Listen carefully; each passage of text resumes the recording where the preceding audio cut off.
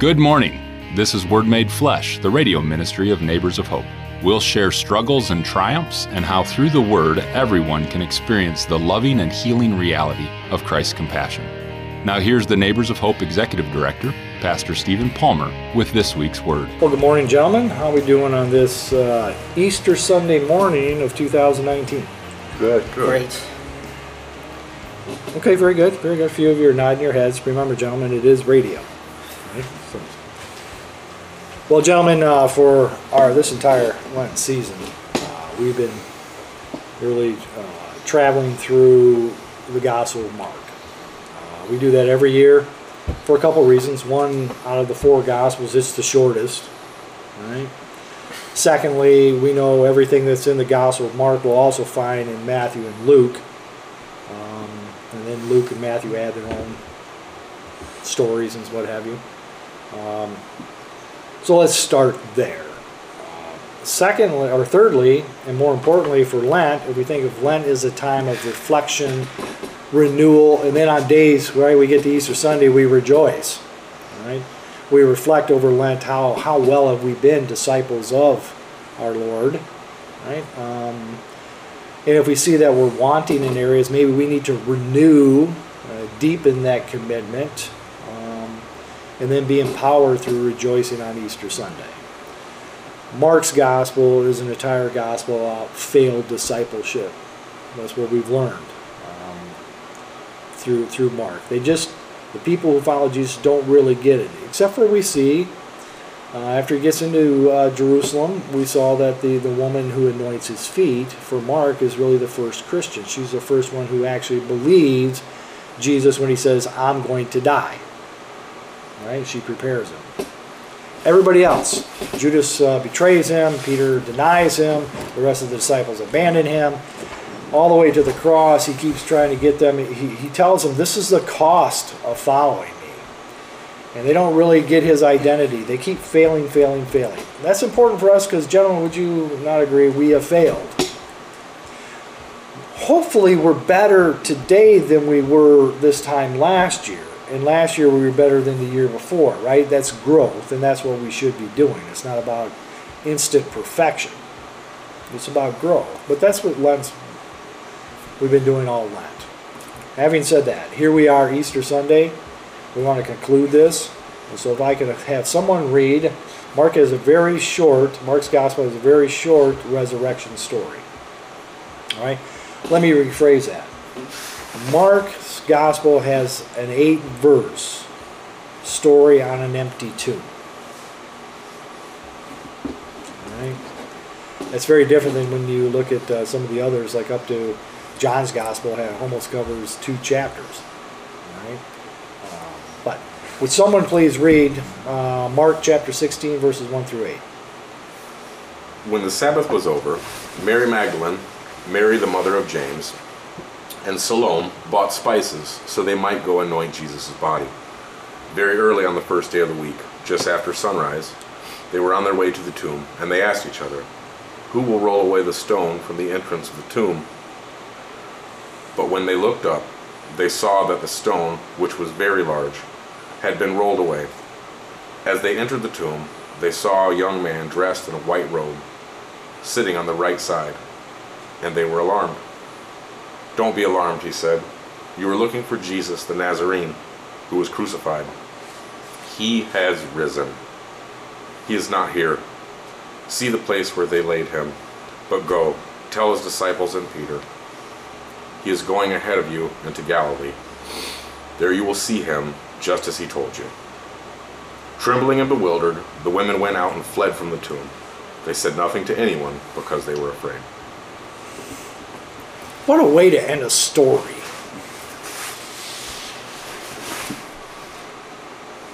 It ends with fear? Or does it? Okay, here we have, this is Mark's, we'll call it his resurrection of Jesus story. Okay, what jumps out at you? Anything in particular? How does this touch you? I think what touches me is the first people who discover the empty tomb. And for me, it's kind of like a callback to the to the book of Matthew, Christmas story. The first, was it Luke's? Like the first people who learned about the birth of Jesus were the shepherds. And now the first people to learn about his resurrection here are women, who are just a step above dogs in this culture here today. And So it's the marginalized seem to be yes, the first the first recipients. evangelists, Yeah. in a sense. So when you want to, on the days when I'm feeling doubtful and inadequate, I could just like read those two passages and say, this. Remember when Jesus said the first will be last, and last will be first. I'm free to fail.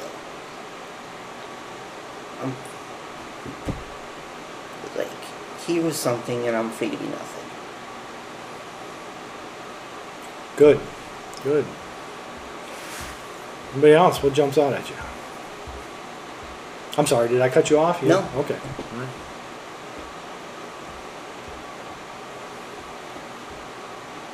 I think it's really, really, like in the first part of the verse, Mary, the mother of Jesus, and Salome brought, his mother was there. His mother was there through the whole process as we have studied. You know what I mean? His mother had seen him crucified, had seen him beaten, had seen him, and it's just amazing that I don't know, that goes to show love. Even though, it was a bad thing, she was there till the end. You know what I mean? Till the end. Just like God would be there with us till the end. And we would say that kind of gives you a sense of comfort. This kind of sense of progression that Rich talks about seems to be defined here kind of clearly. This young man, this process Jesus has been telling everybody for a little while now, this is going to happen. Some of them know that all of them don't believe him or get distracted in some way. He tells them this is going to happen. He's kind of getting ready for it. Here they are, dealing with the finality of death in the only human ways that we know. So we go buy spices. We got to go prepare the body. You got to call the morgue. You got to do these kind of things. You got to get the probate stuff in order. You have to do these kind of things when someone dies. And the young man says, no, come on, let's go. There's a lot of work to be done now. It kind of left fields me in this. It kind of hits me a little different, where it's not so much about the finality. It's an engine. Let's go. Let's keep it. Yes, he was crucified. He was resurrected. He's not here. There's things to be done. It's kind of interesting to me. It's not so much. In Mark, yes, there are things to be done. I think what's also interesting about that is when the young man says to him, but go tell his disciples and Peter that he's going ahead of you to Galilee. There you will see him, just as he told you. Okay? Where did this whole journey of ours with Mark start?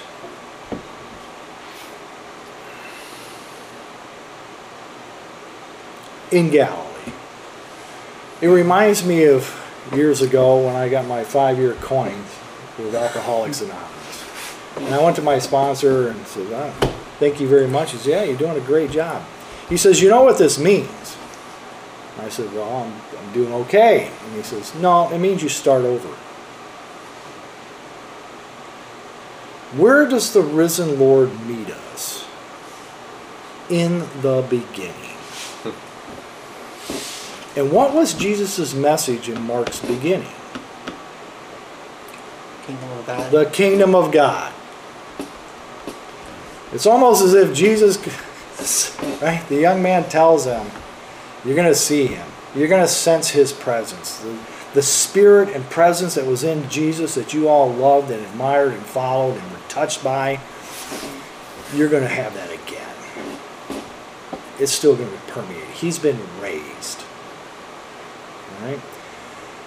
The imperial domination system, crucified, dead, resurrection. All right? But where did it start? Why would an empire kill Jesus? Because he fought against their way. Where did we start? The kingdom of God. There's a new way. All right? Go back, and we're going to start all over again. Well, this time, you get to carry the message. And I'll be with you always. It says the women they're afraid, and yet they're amazed. All right? And it says, that's why I said, isn't it interesting that this is the shortest. The original version of Mark, it's the short one. We have sure listening audience to go, well, how come they stop there? There's these other verses. Well, you get a couple other next verses. Is I think an addition that went on a couple decades later. Then the final, all the way to verse 51, is added at the latter part of the 2nd century. All right, but this would have been the original. And I said, it isn't interesting as with fear. Well, gentlemen, how are you doing with your walk of discipleship? Are there times where you can sense the very presence and spirits of Jesus in your life, telling, urging, nudging you to do something that we won't do? That we find ourselves, and doesn't that make you very tense? Sometimes we even feel afraid because we saw what the empire domination system did to Jesus. And then if we study historically, it takes Peter about 14 years to finally get his butt to Rome. And what happens to Peter and Paul when they get to Rome? Sometimes the cost of following Jesus, let me take that back. All the time, the cost of following Jesus follows the same pattern. All right? It's death and resurrection. We have to die to self in order to be raised in Him. And Paul talks about, I've been raised in Christ, and Him crucified. All right? When we are with Christ, we are a new creation, participating in a new way. All right? Crucifixion, something must die in order to be validated, vindicated. All right? Thus the hope for Mark is in this empty tomb. The tomb's empty. Right? Jesus has been vindicated. What the empire said he was guilty of, God has now said no. What the empire believed to be the Lord, which is Caesar, God says, nope, it's this one. Right? So part of the resurrection story is God's deliverance of justice. And He has put the gavel down and said the way of the empirical domination system is wrong. If you're going to follow me and my son, we have to go home another way. And so He sends the disciples back to Galilee where it all started so that they can do it again. And when we think about it as we wrap up our Lenten spiritual reflection, are you willing to be sent back to Galilee, encounter His living presence in order to do it again? And that's why Lent is about reflection. How well have I been doing that? Renewal, recommitment to going back to Galilee.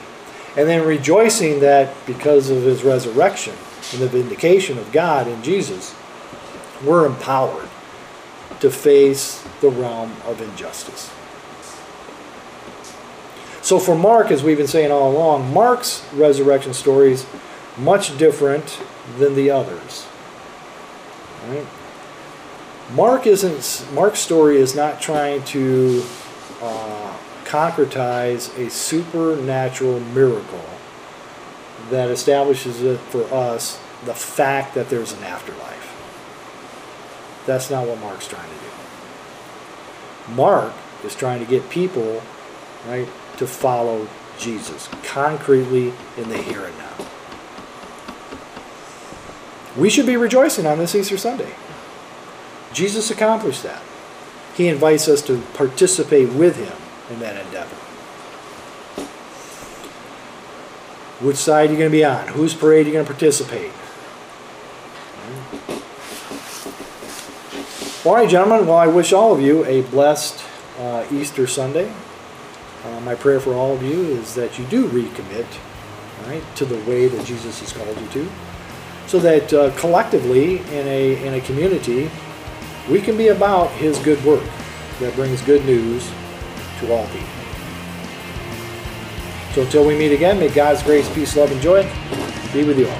Thank you for listening to Word Made Flesh. Neighbors of Hope brings people hope through a comprehensive suite of Christ-centered programs that include the men's ministry, Blessings and More resale store, our Third Day Farm Project, Fishes and Loaves Food Pantry, and of course our radio ministry, Word Made Flesh. We're also in the process of establishing a women's and children's transitional housing program.